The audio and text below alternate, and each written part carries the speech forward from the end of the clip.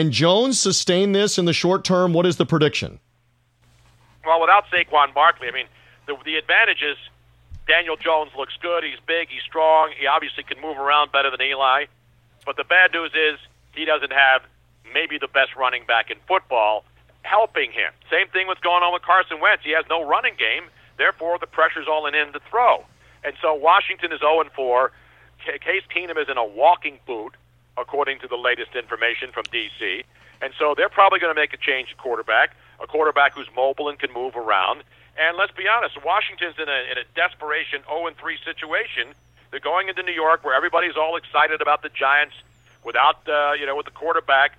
And these kinds of games are the ones that everybody thinks, well, the Giants got that quarterback, they're going to win, and Washington's going to drop to 0-4. Is that going to happen?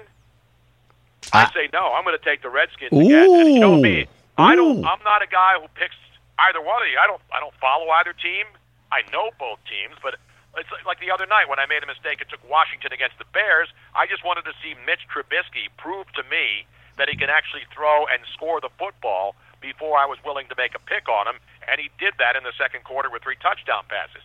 Now, the Bears' defense is phenomenal, but I think Washington in a desperate situation in an NFC East game will go up to the Meadowlands, where, oh, by the way, the New York teams haven't exactly been lighting it up against anybody.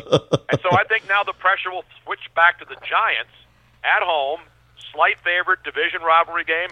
I look for Washington to go in there and steal one, and the Saquon Barkley absence will raise its ugly head and bring the Giant fans back down to reality.